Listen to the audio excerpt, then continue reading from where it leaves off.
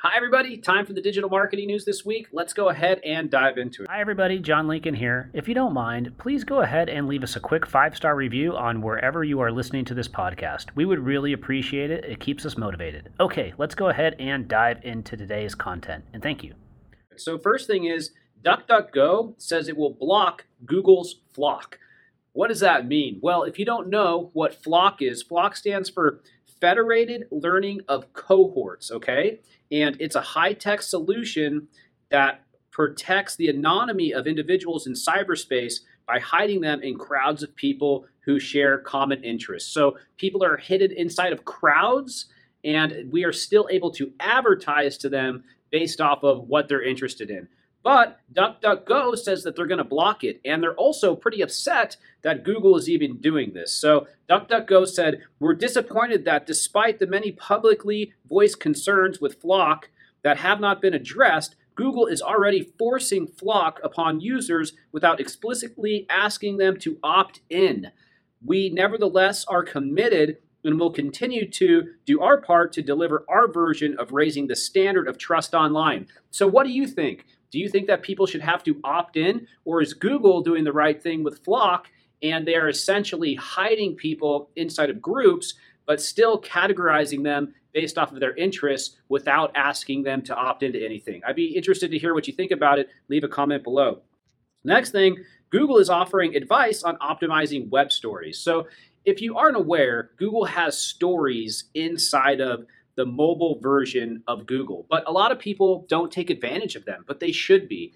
And if you have something called AMP, Accelerated Mobile Pages enabled, there is a feature that you can add to your code that makes it so that Google will pull a story out of your AMP configuration and serve it inside of Google. So Google is offering some advice on how you can get more out of web stories. Here's what they have to say. They say that for starters, stories need to get optimized just like any other type of content on the web. So you actually need search engine optimization. So a story will be served after somebody Googles a keyword, and that page needs to be optimized for a keyword in order for it to serve a story around that keyword. Also, web stories require valid AMP code, and that is so that Google can serve them via AMP cache. So they look at the AMP cached version of the page, and then they serve that inside of Google. And those two things alone will make it so that you have a better chance to show up inside of Google Web Stories. Next thing, Snapchat. This is crazy. Snapchat has acquired a company called ScreenShop, okay? And the reason that Snapchat has acquired this company, ScreenShop, is because they are going to use ScreenShop to look through all of your past Snapchat posts and then to find out what you are interested in from a fashion perspective. So were I on Snapchat, which I'm really not, they could look through all of my past posts. They could see that I like this style of t-shirt, this style of sweatshirt, were I to wear something on this like this on a consistent basis. And then based off of that, they're going to serve me ads that have similar types of clothing to this that I might want to buy. So really, really interesting there. Is that an evasion of past privacy? Probably not, because you've posted it to Snapchat and you've opted into all their terms of service.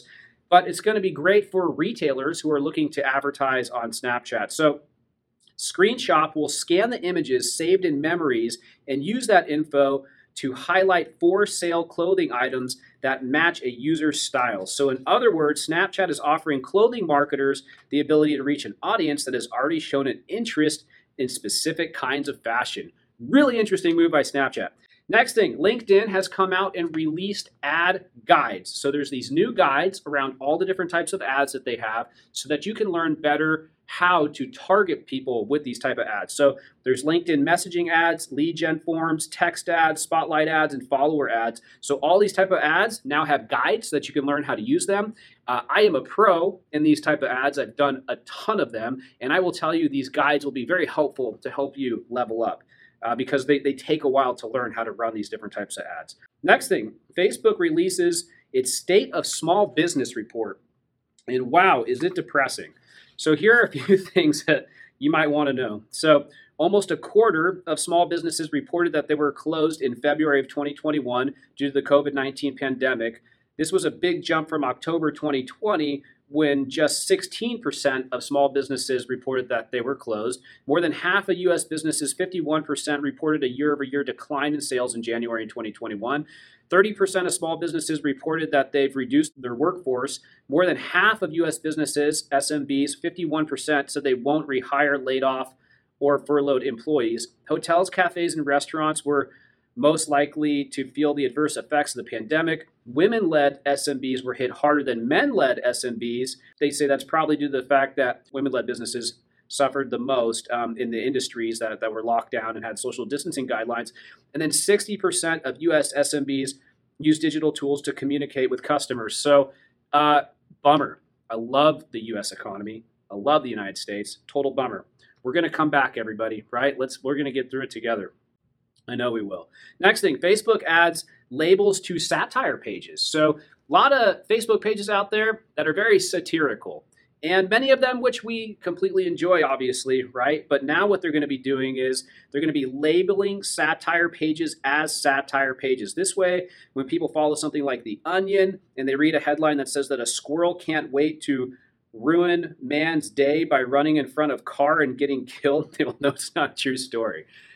So there you go. What do you think about that? Was that a good move by Facebook? Comment below. I'd love to hear what you think. Should they label satire pages as satire pages so that people will know consistently that this news is satirical?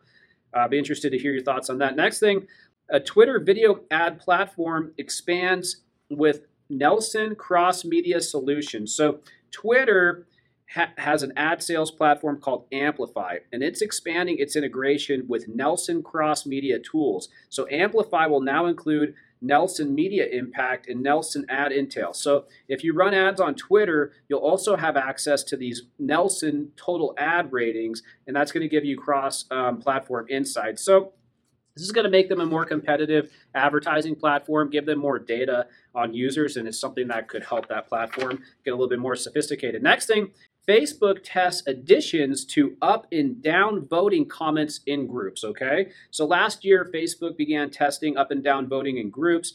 Now Facebook is testing additions of new badges that users can give to commenters. So users who get a badge will also get a notification, just like when somebody likes one of their comments. But apparently the whole point of this badge system is to inform authors that their comments are helpful, relevant, or informative. So if you're leaving good comments, you could get a badge inside of Facebook groups. Next thing, Facebook will launch a separate Australian news service. So there was this big feud between Facebook and the Australian government over news and who owns the news and who's getting paid for the news and who's not. But now that problem's been resolved, and Australians will get a customized news source from Facebook again. I believe Facebook's now paying news for the news. And next thing is Pinterest rolls out creator code to promote positivity. So they have this new creator code. You need to be kind. You need to check your facts. You need to be aware of triggers. You need to practice inclusion. You can do no harm. You're seeing much more moderation come to every single platform. They now have guidelines. They're now really making sure that all the content is something that they want to be proud of because of government regulations, and then because of advertisers who don't want to be associated with negative social media content. So we're seeing just a ton more monitoring of this type of content. Next thing, Facebook's ad algorithm is guilty of gender bias. I'll be interested to hear what you think about this. So here's the issue. According to a USC study, Facebook targeted an Instacart delivery job to a female-dominated audience, but it targeted a Domino's pizza delivery job to a male-heavy audience. And this might make sense at face value because the Instacart delivery drivers are mostly female, while the Domino's pizza delivery drivers are mostly male. Here's the thing. It does not appear that Facebook's doing this intentionally. It's just a side effect of the current cultural bias that exists in our society. Really interesting. Be interested to hear what you have to think about that. Leave a comment below. I'll see you next week. Really interesting news as always. I hope you had a fantastic week. Like, comment, subscribe. Always appreciate it. I'll see you next time. Bye.